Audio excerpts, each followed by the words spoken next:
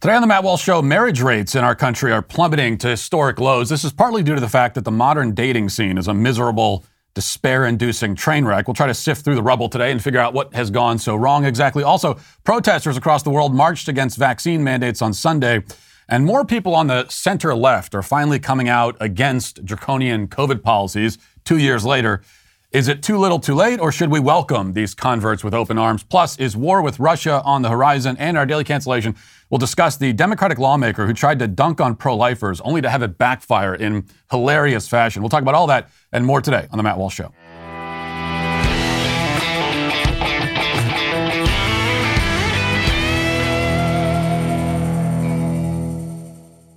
I know some of you are sleeping on some saggy old mattresses at night, and you deserve better than that. So give yourself an upgrade. Helix Sleep has a quiz that takes just 2 minutes to complete, and it matches your body type and sleep preferences to the perfect mattress for you. If you like a mattress that's really soft or firm, if you sleep on your side or your back or your stomach, or you sleep really hot, with Felix, there's a specific mattress for each and everybody's unique taste. Just go to helixsleep.com/Walsh, take their 2-minute sleep quiz, and they'll match you to a customized mattress that will give you the best sleep of your life. They have a 10-year warranty, and you get to try it out for 100 nights risk-free. They'll even pick it up for you if you don't love it, but I guarantee you will. It really is. It's as easy as that. Right now, Helix is offering up to $200 off and free pillows with all mattress orders for our listeners at helixsleep.com/Walsh. That's helixsleep.com/Walsh. for $200 off your mattress order. As a married man, I look at the modern dating scene like someone who ran out of a burning building seconds before it collapsed. Somebody on Twitter recently said that married people these days must feel like they caught the last chopper out of Nam. And perhaps that's the better analogy, whichever image you prefer. The point is that I wake up every day grateful to be married, mostly because, I love my wife and my family, but also because I simply could not be a single man in this environment. I would have already become a monk or a hermit in the woods by now. I don't say this to rub it in the faces of people in the audience who are single. I say it more as encouragement, really, for any who are married. Because even if you're struggling in your marriage, even if you and your spouse have hit hard times, consider that the alternative is to wander alone in this barren wasteland. Realize that all you have is each other.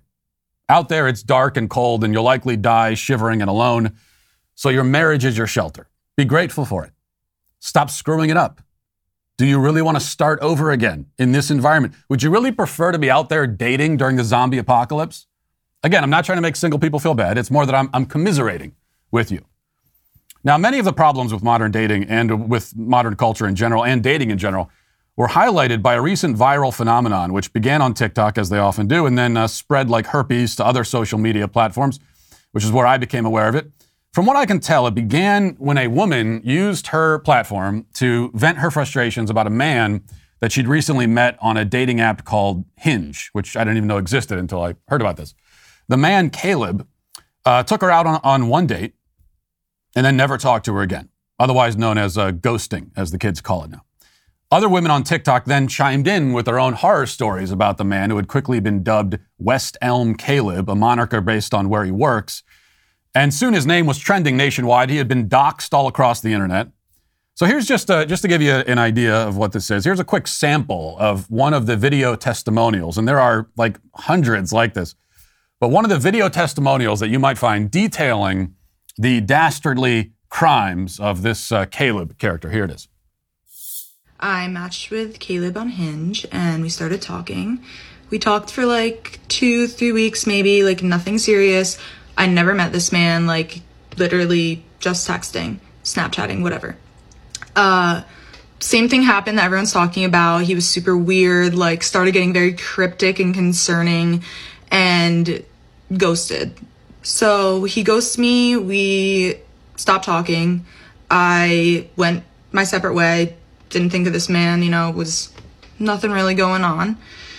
And then, okay, so I go on with my life. I'm minding my own business until about a month ago, sometime during December, I see that I have an Instagram request, DM request or whatever. And who could it be? Who could it be? It's him on his new Instagram account, not Caleb Hunter. Okay. Riveting.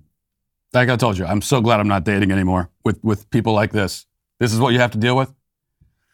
And I'm talking about the woman, not even the guy. Now, she went on in that video to post screenshots of the texts from Caleb where he tries to get back into her good graces after ignoring her for a year. She turns him down, and that's the end of it.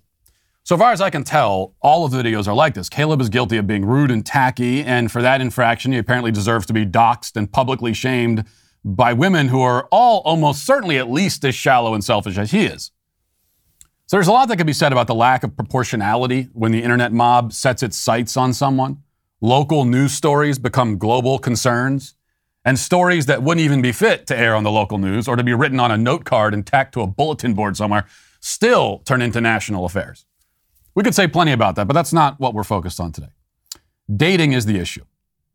And this story reveals its myriad pitfalls in our current climate. The whole scene is one big pit that so many millions fall into and never manage to escape. Marriage rates are plummeting rapidly and historically in this country, so that as of just 2 years ago, less than half of the households in the U.S.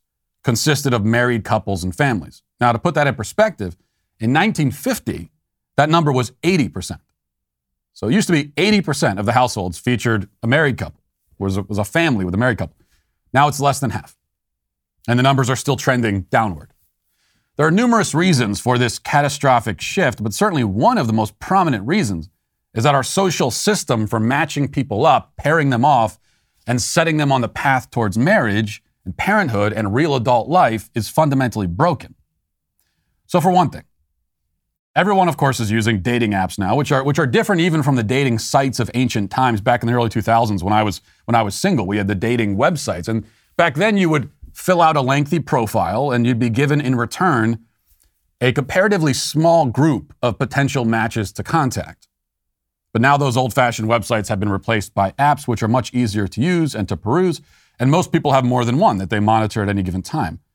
It doesn't require any effort or commitment to use the apps, and the user sort of swipes through it very quickly, casually discarding potential matches based on nothing but a cursory glance at their photograph. So all judgments are made visually, which already distorts the entire process because a woman's romantic attraction is not naturally as visually based as a man's. And that's how a slovenly ogre like myself ends up marrying a hot woman. Because a woman is attracted to personality, sense of humor, intelligence. But little of that translates through an app, which means that many quality mates are sent to the junk folder just because they're bad at taking selfies. Meanwhile, there are far too many choices. So the modern dating scene is what happens when every beggar becomes a chooser. Everyone is lonely and desperate for companionship, but the field is so flooded with options, there's such a surplus that you begin to feel kind of like I feel when I'm in the condiment aisle at Walmart trying to buy mustard. And there are 197 different types of mustard. And though all I want is just regular mustard, the overwhelming array of options paralyzes me. And I'm just standing there slack-jawed, questioning whether I should be settling for just regular mustard when I could be getting gourmet Dijon, whole grain, honey French, yellow, spicy brown, white, yellow, German mustard instead. All of modern life is plagued by this problem. Everything is plentiful and can be obtained effortlessly and cheaply. But it's too plentiful and too effortless and too cheap. So you can turn on your TV and watch literally any movie that's ever been made, any TV show that's ever been produced. And yet how many nights have you wasted scrolling through the infinite catalog and then settling on reruns of, The Office because there's nothing else to watch?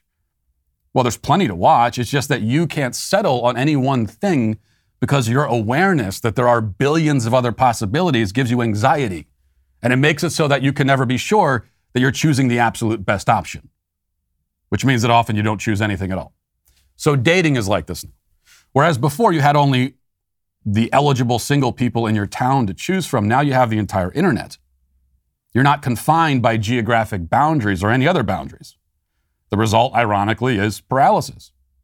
Now, on the complete opposite end of this spectrum are arranged marriages. Instead of a boundless, never-ending buffet of options, a young person in a culture that practices arranged marriages will be assigned just one, and they don't even make the choice. Their families just pair them up and say, here you go. There's far less freedom and far less autonomy in a system of that sort, but it is without a doubt superior to our system. We would be happier. Every person in the dating scene right now would be happier if they were just matched up with someone against their will, actually. Of course, even after you settle on a match and you meet them in person, a whole new set of problem arises. It would be impossible to review the whole list, but one of the big problems is that if you're in the younger generations, you're meeting someone who was raised on the internet, just like you. Having spent their formative years staring at screens, they oftentimes will not have developed the kind of interests and hobbies and rich interior life that could form the basis for conversation and for interpersonal bonding. You also don't know where to go on a date or what to do because nobody wants to do anything but stare at their phones. And as the relationship progresses, if it does, you'll find that the internet also interferes with emotional intimacy because there's nothing private or sacred between you. Private life doesn't exist anymore, especially for younger people.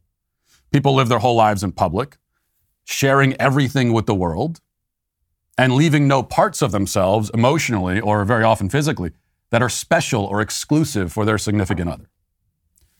And then there's the biggest hurdle of all, one which has been standing in the way ever since the modern concept of dating was first invented decades ago, but which has only grown larger and more insurmountable as the decades have gone by, and that is there's no goal with dating. There's no endpoint. There's no resolution. There's no logical progression. So those women complain about getting ghosted by Caleb, but what are they really complaining about? Did they see him as marriage material? Were they even looking for a man to marry? I'm guessing not. And if not, then their relationship with Caleb was doomed to fall apart anyway, sooner than later, just as all of their other relationships before and since have. What difference does it make if he disappears after one date or if he sticks around and the whole thing dissolves after 3 months? Who cares? You're just hopping into one car after another and each is going over a cliff. Does it really matter if it tumbles over the edge after 1 mile or 10? The whole enterprise is so fundamentally hopeless and pointless that, if anything, the Calebs of the world do you a favor by wasting less of your time. So here's the reality. There's no reason to be dating at all unless you're specifically looking for somebody to marry. If you have no interest in marriage, then all of your romantic relationships are doomed before they start. You're building sandcastles during high tide. It's all going to be washed away before it can be finished. You're making a series of bad emotional investments, pouring yourself into one leaky container after another. It's no wonder that marriage rates are plummeting. People are exhausted by romantic relationships and jaded by the whole enterprise before they even reach 25 years old, because they've been betrayed and heartbroken and dumped and humiliated enough for 50 lifetimes. That's what happens when you take the courtship out of dating. Only solution is to put it back in. I mean, really forget about dating completely, in fact. Replace dating with courting. Don't waste your time on people who have no goal for their relationship, because marriage should always be the desired endpoint. Courting is the trial period, the interview process that both partners are undergoing. You're interviewing each other for the job. If you approach dating that way, it will significantly reduce your options. That's for sure. But as we've seen, that's not necessarily a bad thing. Now let's get to our 5 headlines.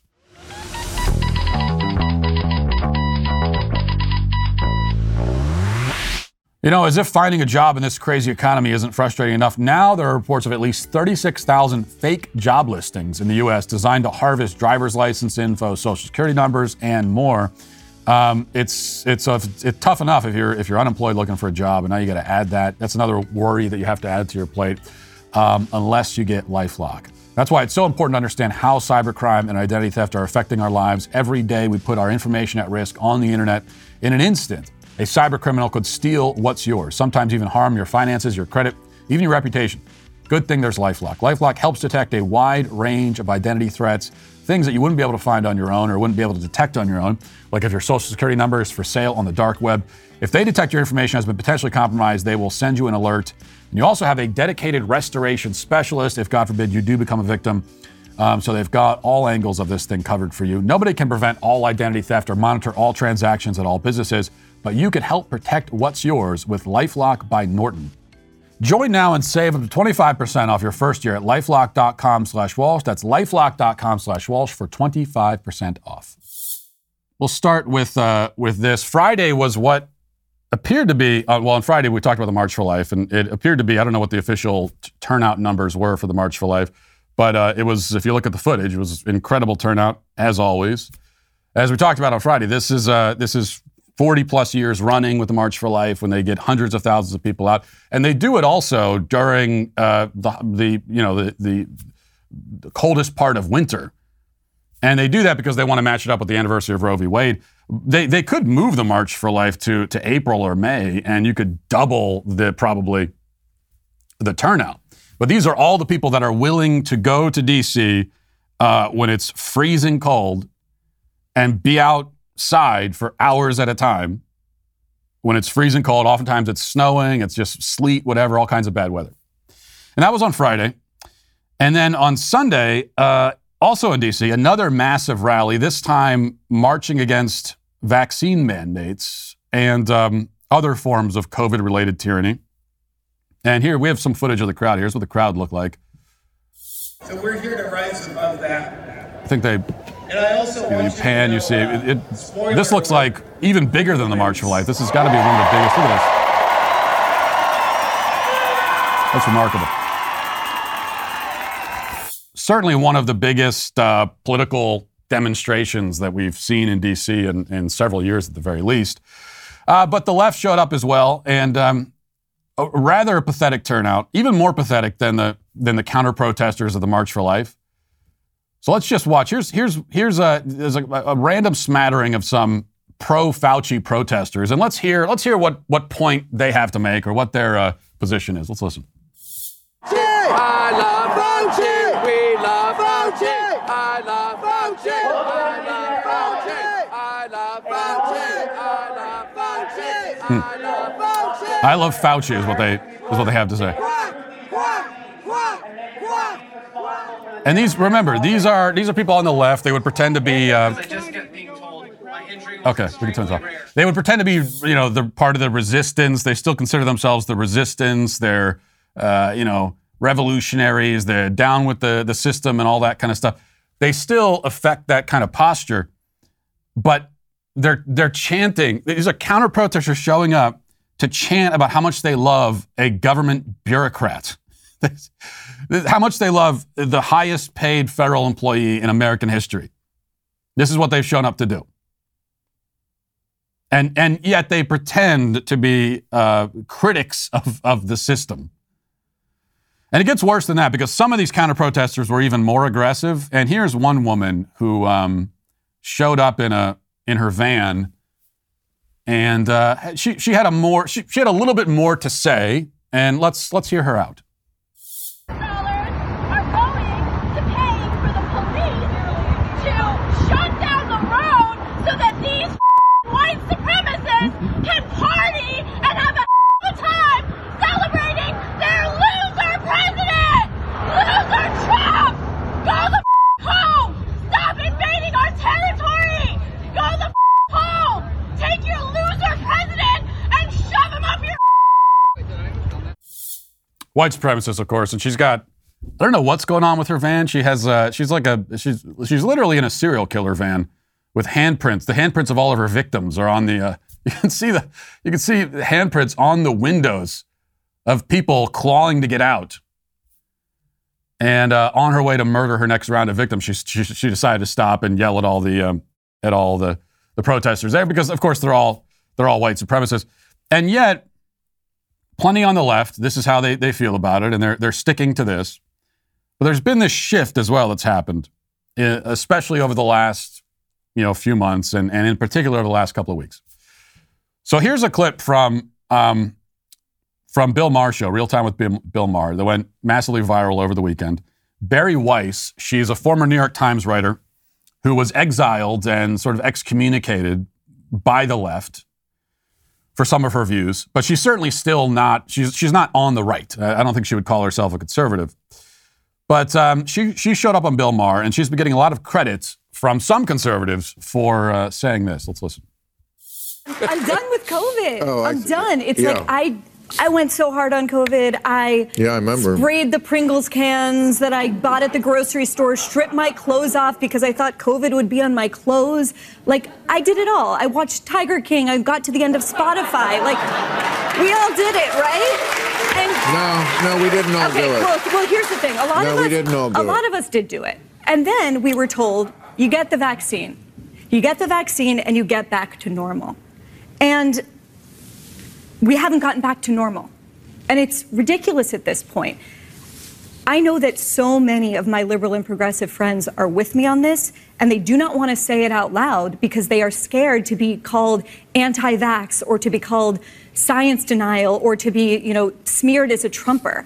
I'm sorry, if you believe the science, you will look at the data that we did not have 2 years ago, and you will find out that cloth masks do not do anything. You will realize that you can show your vaccine passport at a restaurant and still be asymptomatic and carrying Omicron.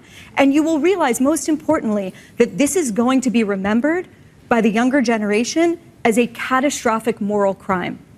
The city of Flint, Michigan, which is 80%, I think, minority students, has just announced indefinite virtual schooling. In the past 2 years, we've seen among young girls a 51% increase in self-harm. People are killing themselves. They are anxious. They are depressed. They are lonely. That is why we need to end it, more than any inconvenience that it's been to the rest of us. I think it's a pandemic. It's like at this point. Applause for that. And she says we all did this. We're spraying the Pringle cans. First of all, we didn't all do that at any point. Did we all do that? And I can remember when this all first started, March 2020, going to the grocery store, and there was still at that time a lot that we didn't know about COVID, especially, or at least there was in terms of what we had officially been told. There wasn't very much, so that we were all kind of in the dark, and that's used as an excuse by those who bought into the panic and the hype, even the ones who bought into it for 2 years. It's one thing if you were a little freaked out for a couple of weeks and then you kind of started to see what was going on. But people, there are people for years that were doing this. But I can remember early on going to the grocery store and everybody's in masks and, people are like at the grocery store spraying down their produce and all this. They got gloves and everything on. And that was back when, and maybe there were people who still do this, where you're supposed to quarantine your groceries before you bring them in the house. You keep them on outside for a day so that the virus dies, And I remember thinking, I doubt that it actually works this way. I doubt that the virus is so contagious that you have to disinfect your groceries before you bring them in the house. I doubt it. I mean, at the time, I can't say for sure that it's not true. I mean, I don't really know. I doubt it. But then I also thought, well, even if that's true, like if that's how deadly and contagious this thing is, that you have to disinfect your produce, you got to spray down the Pringles, you got to open up your box of cereal and wipe each individual Frosted Flake with a Lysol wipe. If it's that contagious, then we're doomed anyway. There's just no point in even trying then. Society's doomed if that's the case. So that was the calculation I made very early on and decided to basically not adjust my life at all, except in the ways that I was absolutely forced to because I couldn't go to a lot of places because they were shut down. But other than that, I just lived my life as I always had. And there were a lot of people that did the same thing. And so now we're listening to people like Barry Weiss. And first of all, it's a little bit frustrating because they try to frame it as, oh, we all did this. We were all wiping down the Pringles can. No, we didn't all do it. That was you. It wasn't all of us. But it's 2 years later. And she's not the only one. People on the, I guess we would call center left, to the extent that the center left even exists anymore. And really it doesn't exist because the left has anyone that's still on the center, they consider you to be on the right. If you're to the right of them, you're just on the right and that's all. And that's why they're going to exile you as they have with Barry Weiss. But to the extent that she's on the center left, she's had this awakening moment 2 years into it, which is good, right? It is better late than never. What she just said there is good and important, and I'm glad that it was said. But it is frustrating To those of us who have been saying it all along, not just not just for ego reasons, where we want credit for being right. It's not that. It's that the damage has been done, you see, in so many ways. Now, there's more damage that could be done if this stuff is continued. And so it's good to stop the bleeding. But a lot of blood's been spilled already, metaphorically speaking, and sometimes not so metaphorically, when you look at the suicide rate and everything else. So a lot of damage has been done that is simply just done. And in a lot of ways, it's probably true to say that our society is never going to completely go back to normal because of how profoundly twisted it's been by this and how people's brains have been and minds have been mutated by living in this environment of overwhelming, suffocating fear for years. So the damage has been done. And in some ways, for some of this, it's too late. You can't put a mask on a kid for 2 years, shut down school, do all of this, isolate them for the people that have done that to their kids. You can't do that for 2 years and then say, I've had enough of this. I'm done with COVID. Take the mask off. And then say to little Junior, everything's okay. Pat him on the head. Go be a normal child again. Just forget about the last 2 years. Doesn't work that way. These are his formative years. I mean, kids are sponges. They pick up everything that's happening around them. They pick up a lot of things you don't want them to pick up. You know, I was driving with my 2-year-old the other day, and I missed a turn, and I muttered, like it just came out. I muttered an expletive under my breath because I missed it. I didn't even say it loudly, and one of those things. It happens as a parent. It comes out. I muttered it because I was frustrated, and then what do I hear? My 2-year-old in the back repeating me, and she repeating it like 10 times in a row. Right? This is what kids do. They pick up on everything around them in their environment. They're very, very observant, especially in their formative years. They have to be this way. You know, biologically, it's programmed this way. And so think about all of the toxic messages that they have absorbed into their psyche. There may be no way to reverse the effect for a lot of these kids, unfortunately. So what do we do with somebody like Barry Weiss, people on the left, Bill Maher, you know, who are speaking some truth about this issue now? There are some on the right who say, they're champions for our cause. Let's celebrate them and, you know, put them on the chair and lift them up and dance around the room. And then there are others on the other side on the right who say, well, no, it's too little, too late. Sorry, we got no use for you. I kind of take a middle approach where I will embrace an alliance with someone on a particular issue in order to achieve some worthwhile cultural goal. I think it's a smart battle strategy.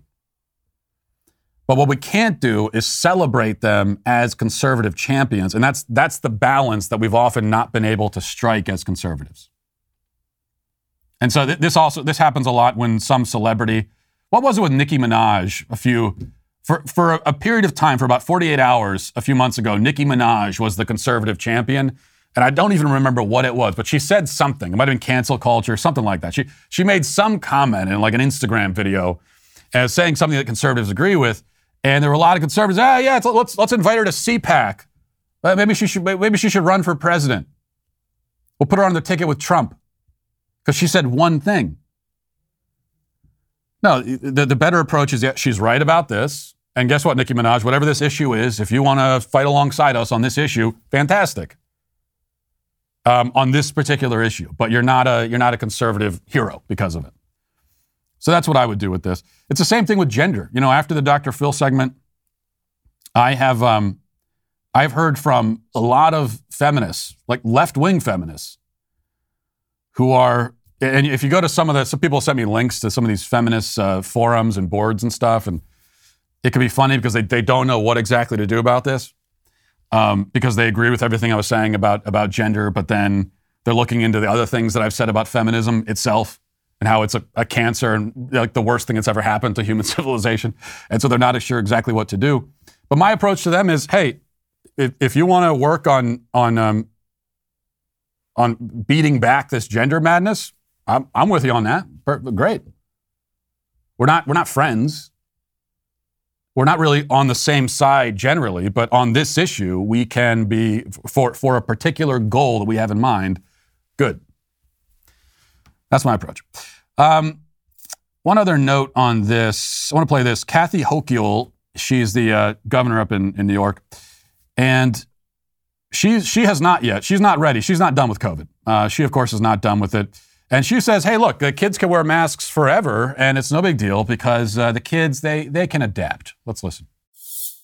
Regarding the mask mandates, I want to know if the state has a particular number, whether that be like a test positivity rate or a hospitalization rate, that when we go under that, the mask mandates will be lifted, or is the state playing that by ear? We're not playing it by ear. We're going to be driven by data and look at what our situation was prior to the mandates and assess, was that the right number to go back to? I can't say with certainty, but that is a starting point to look at the number before we instituted these. We instituted these because we saw the storm coming our way. We watched the global trends. We saw how quickly this escalated upward in other countries like England and South Africa, and we knew that could hit us. That's why we took steps literally the day the first case arrived in New York State, which was December 2nd, and announced the first series of restrictions on going up for the next couple of weeks. So I think about this a lot. I'm not going to operate in a vacuum. We're going to have data and experts and people who know a lot about what the next trends are. But I am really looking forward to lifting them. I truly am. I know people are tired, but I'll say one thing about the kids. My daughter had a meltdown over having to put sneakers on to go to kindergarten. She got used to wearing sneakers in school. They adapt better than adults do. And I'm really proud of the parents who made sure that their kids understood this is for their safety. So they adapt. It's like wearing, the difference between a mask and shoes for kids at school is that shoes are necessary. It's necessary to wear shoes. And it's a real safety issue wearing shoes because you step on glass or a nail or something, you're going to be glad you had shoes on. That's the difference. No, kids that are wearing a mask without complaint, and I've talked about this before because I've seen it myself, and we all have observed this shift taking place, hopefully not with our own kids. I haven't observed it with my own kids because my kids don't wear a mask, and I've never required them to do it. But I've observed it kind of in society where, again, early on, you go to the grocery store, you go around, and you see kids wearing the mask and they're pulling it down, they're fidgeting, and their parents are fussing with them and say, keep the mask on. And these days, if you go to a place where they're still masking kids, you don't see that for the most part. You see the kids, they're wearing the mask basically how it's supposed to be worn, and they're not messing with it very much, and they just keep it on. And you hear from parents who are very proud of this. They say, I sent my 6-year-old to school, and he wears a mask for 7 hours, and it's not a problem. Oh, he's adapted. No, that's not adaptation. That's damage. He's been damaged. He's been beaten down. I used the analogy before of a child who suffers physical abuse at home. And this is a form of physical abuse and emotional and psychological abuse. But a child who suffers abuse at home, maybe an abuse victim gets to a point where he barely even reacts to the abuse, at least visibly, externally. Does that mean he's adapted to it? No, it means that the abuse has settled deep down into his psyche, into his mind. It means that that's how deep the damage is now for this child. And it's the same thing with the masking stuff. All right, one other note. This is from the Daily Wire. We might be on the cusp of World War III. So on this show, World War III goes down to like the last, it's in the middle of the show at the end of a segment. I'll just throw it in there. Every other show, you're going to lead with it. This is one of the reasons why. I mean, there are a lot of reasons why I don't want World War III to happen. Many reasons. But, on the list, far down, but on the list is also that I don't want to have to talk about it every single day on the show. And I also don't want to be the one show that just World War III is happening and I ignore it. And we're talking about dating, instead on this show. Anyway, this is from the Daily Wire. It says, Democrat President Joe Biden is considering deploying U.S. forces to Eastern Europe as Russia is reportedly preparing to invade Ukraine at any moment. Biden is considering the deployment of several thousand U.S. troops, as well as warships and aircraft to NATO allies in the Baltics and Eastern Europe, an expansion of American military involvement amid mounting fears of a Russian incursion into Ukraine. The move would signal a major pivot for the Biden administration, which up until recently was taking a restrained stance on Ukraine out of fear of provoking Russia into invading. Okay, just a couple of quick things I'll say about this. First of all, the idea that a national leader, would send his country to war because his poll numbers are down, because he's unpopular. That's not by any means a far-fetched idea. This history is replete with examples of that happening. There's a long history of that. There's a lot of precedent for it. So would Joe Biden actually get us into a war with Russia because he's sitting at 30% in the approval ratings and he wants to change the subject? And he also knows historically that what happens with the polls with presidents when they go to war. Typically, they see a boost in polls. People, kind of on both sides rally behind the president. So would Biden actually do that? Absolutely, he would. But remember, for these people, the only thing they care about is their own political future and their own power. And they've also convinced themselves that that's for the greater good. They've convinced themselves, the people, maybe not Joe Biden himself personally, because he has lost his mind, but the people who are really pulling the strings, people in his administration and the Biden regime, they've also convinced themselves that the world needs them there. And so whatever they have to do to remain in power, it's for the greater good. It's for everybody's sake.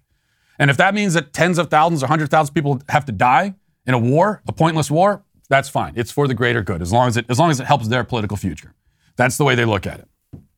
So for me with Ukraine, it's very, I don't pretend to be a foreign policy analyst by any means, but for me it's pretty simple. Ukraine is its own country, and it's not our country. And so I don't want to go to war to protect it. Like I told you, it's pretty damn simple for me. We have our own borders that we're not protecting, and we have violence and we have all kinds of we have our own war down at the border that we're not actually. It's really one-sided because we're not participating in it. So the idea that we're going to go 6,000 miles away. We're going to go to a country that's on the other side of the world, 6,000 miles away, and send our own sons and now daughters as well to die on foreign soil to protect the borders of another country, of Ukraine. I mean, one thing I've heard from people, I was talking about this a little bit on Twitter, and I've gotten the whole thing of, Ukraine, they want freedom and they want democracy. And think about the people of Ukraine and okay, well then they can fight for their country. They can fight for their own future. That's fantastic. What about the people here? I mean, how many, maybe we could do a poll on this. How many parents want to send their children to Ukraine to die on Ukrainian soil to protect Ukraine? How many parents will feel like their children's lives were lost in the pursuit of something worthwhile if that were to happen? How many parents would be okay with that in this country? As far as I'm concerned, this is Europe's problem. If they don't have the will to protect their own borders then that's their issue. It's insane to me that after all of this time, I mean, I get why the people in power, again, I understand why they want to do it. I don't agree with it. It's evil. It's terrible. I understand though. It is for them, it's really self-preservation. But if just normal Americans who are not in positions of power, and I would like to see the poll numbers on this. I'm thinking that a war with Russia would be very unpopular, and I'm sure there have been polling already done on it. Maybe I'd look at that. But I can't understand how any Americans who have lived through the past several decades would still have any appetite for going overseas and losing thousands of lives and trillions of dollars to protect democracy in countries that are not our own. All right, let's get now to the comment section. and cancellations on the law and order of the day. We the Sweet Baby Gang. And you can always leave us a video comment at dailywire.com/sweetbabycomments. And I don't think we have any? We don't have any video comments queued up, do we? Well, look, it's a Monday. Not everything is in proper working order at this point. But you can leave those video comments. We'll have to stick with just the boring written comments for today. E.J. Jeremiah says, it's so insane how intolerant their side is. They literally are saying, how dare Dr. Phil not just be propaganda for their side. Leslie says, Dr. Phil had 3 woke pro-trans people against 1 Matt Walsh. How was that unfair? Maybe unfair to Matt, except Matt won on all points. Yeah, it is pretty incredible to think about. I'm still not quite over that. I was sitting there on stage, and for much of the discussion, it was 3 against 1, including a studio audience. Really, it was what, 70 against 1 or something, whatever the studio audience was. So 3 against 1 on stage, plus a studio audience that was not on my side. And that is really a hurdle in a debate like this. When the other side gets all the applause lines, in terms of optics, it's hard to overcome the optics. When someone says, this is one of the reasons why traditionally in sitcoms, they always have a laugh track. Because it's easy. You could be influenced into thinking that a joke was funny if everybody else is laughing at it. And it's the same thing with a debate. If one side is getting all the applause and then you make a point and there's just silence. You make a really good point and then you look around, it's total stone cold silence. Optically, that's hard to get over. So they had all of that on their side. And yet, at the end of the debate, they're the ones complaining that they were ganged up on. 50 against 1, they were ganged up on, and they're the victims of bullying. It is pretty incredible. The other comment says, Matt, you have to admit that guy on Dr. Phil had great hair. Yeah, the non-binary. You know what? Funny enough, when I was watching this episode with my wife, and I don't usually watch my own. I don't usually watch anything that I'm in with other people. I'll watch it, but always by myself. I'll watch it like a football player watches game tape, kind of picking myself apart, figuring out what I did wrong. But I don't sit down with other people to watch stuff that I'm in. But I made an exception, in this case, because my wife insisted. So we sat down and watched it. And my wife was disturbed, like everybody else, by the sight of the people that I was on stage with. But in spite of that, the very first thing she said when the episode started, the very first thing that she made note of was that the guy with the beard and the dress had really nice hair. And so she remarked on that a couple of times, raving about his hair. And that is really, it's another profound demonstration of the difference between men and women, because women will always comment on nice hair, no matter whose hair it is, no matter the situation. It's biologically ingrained. They can't stop themselves. My wife, she could be in the process of getting murdered by a serial killer, by that woman in the van with all the handprints. And if the killer had nice hair, my wife would still take a second to say, hey, sorry if this is awkward, but you have great hair. What kind of shampoo do you use? It's a good thing that Hitler didn't have nice hair, because I think women would be getting themselves in a lot of trouble constantly kind of remarking on it. And then I'm on the other end of the spectrum, because I don't notice, someone's hair could be on fire in front of me. I don't think I would notice it. So yesterday we were going out somewhere, and my wife was complaining that her hair looked terrible. She was having a bad hair day or something. And I thought it looked perfectly fine. So she said, oh, no, I gotta take care of it. So she went into the bathroom to go get ready, and she was gone for 2 hours getting ready. And she came out, and she was so happy that her hair had been fixed. And she said, look at my hair now. And it looked exactly the same to me. So I don't know what she was doing in there. Like, did she watch each follicle individually with shampoo? I'm not sure. Looked great, just the same. Let's see. Igor says, I distinctly remember Matt saying he would write his own slam poetry when his channel reached 500,000 subscribers. A few comments pointing that out. I have no memory of making that promise. I don't know why I promised to do slam poetry. Why would I promise that, of all things? What was I, drunk? I might have been drunk during that episode. I don't drink before the show, but maybe that one. Maybe that's why I don't remember it. Okay. Well, here's the thing. I said once we reached 500,000, but we kind of blew past that. And now we're at 550,000. So it's too late, I think now, unfortunately. As much as I would love to hold up my end of the bargain, it's really, I said once we're at, or didn't I say that? Once we're at 500,000, I'd do the slam poetry. But now we're at 550, and so I can't do it. We'll look at 600,000 maybe. You know what? $1 million. We're moving the goalpost.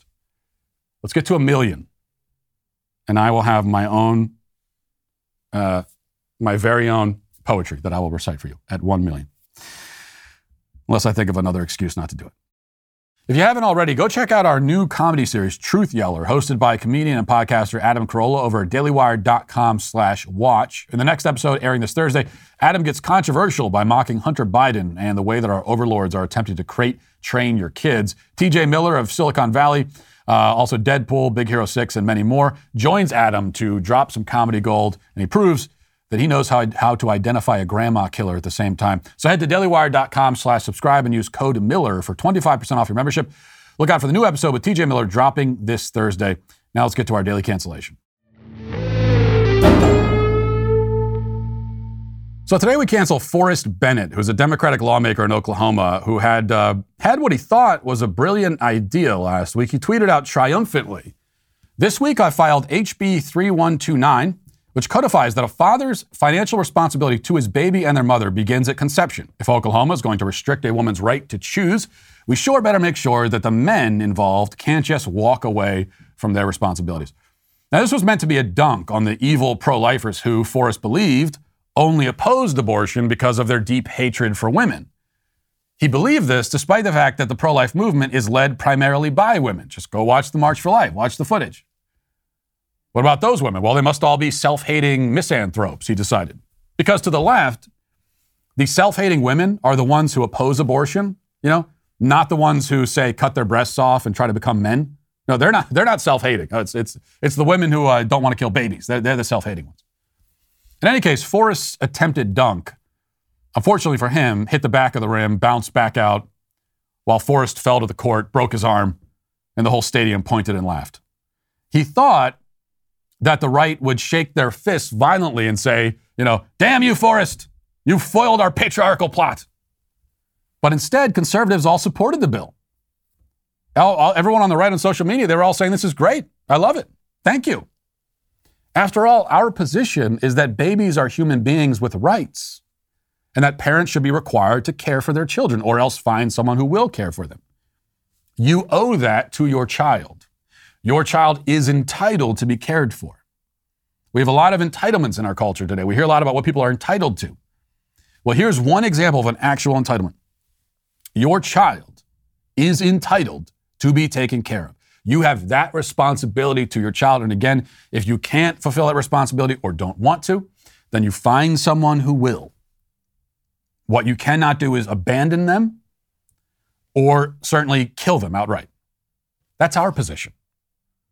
Now, of course, we think that this principle should apply to men as well. In fact, a bill that codifies a father's financial responsibility to his baby in the womb also codifies that the baby in the womb is, in fact, a baby. He's a person, a legal entity who is owed certain basic legal protections. Why wouldn't we support that? Forrest could only look around in horror as the people he was trying to anger with his bill instead cheered him on, while the people he was trying to impress instead were angry. So a day later, he tweeted this follow-up. He said, "Well, this has been fun. I appreciate those who understood the message behind this bill and those who provided sincere constructive feedback and pointed out serious issues with practical application. Also a great way to be reminded that 280 characters isn't enough for some discussions. I'm muting this now because I've read most, if not all, of the comments, and I hear those who came here to help me understand angles to this that I hadn't considered. I also hear those who came here just to be mean or condescending. And hey, it's Twitter. What was I expecting? Let me get this out of the way. By the way, the mean people were all just the ones who said it's a good bill and they like it. But that's mean because it's the people that it's the wrong people. He didn't want those people to be supported. He continues, let me get this out of the way. Obviously, I'm not moving forward with this bill as written. I'm glad many of you understood the idea, but it clearly needs work. So to actual constituents of mine who requested that I go back to the drawing board, I hear you. Now, what can we learn from this, aside from the fact that Forrest Bennett is a stupid, pathetic, little embarrassing goober who wrote a bill just to troll his opponents, but instead trolled his own side by accident? I think the most important lesson is this, aside from the fact that he's stupid and embarrassing. The second maybe is the fact that the pro-abortion side, and the left broadly speaking, has so thoroughly insulated itself, so completely hidden itself in its own cocoon, that the people on that side have come to actually believe the straw man that they've constructed. They're buying into their own hype. It's hard to fathom this as someone who lives in reality, but many pro-aborts do really think that the anti-abortion side is motivated by nothing but animosity for women. Now, it's not that they've been fooled into thinking this by some outside force. They fooled themselves. Forrest Bennett thought that pro-lifers would have a problem with requiring men to care for their children, even though we're the ones who are always talking about the problem of fatherless homes. We're the ones always calling for men to take responsibility. Our whole point, again, is that babies are people and their parents have a duty to care for them. So how could the other side come to actually believe that the pro-life position is all just a smokescreen and our real intention is to enslave women? Well, partly it's stupidity and intellectual laziness, but also it's a kind of emotional self-preservation, I think. Their own position is so morally hideous, and they are so clearly and deeply in the wrong, that they wouldn't be able to face themselves or sleep at night if they allowed themselves to engage honestly with the opposing viewpoint. Their only choice is to make a cartoon out of us. They have to retreat into fantasy. Otherwise, they would notice the bloodstains on their hands and the mountain of dead bodies that they're standing on. They can't handle that confrontation with reality until reality forces itself to be seen and to be known, as happened to poor Forrest Bennett, who is today, of course, for that reason, finally canceled. And we'll leave it there for today. Thanks for watching. Thanks for listening. Have a great day. Godspeed.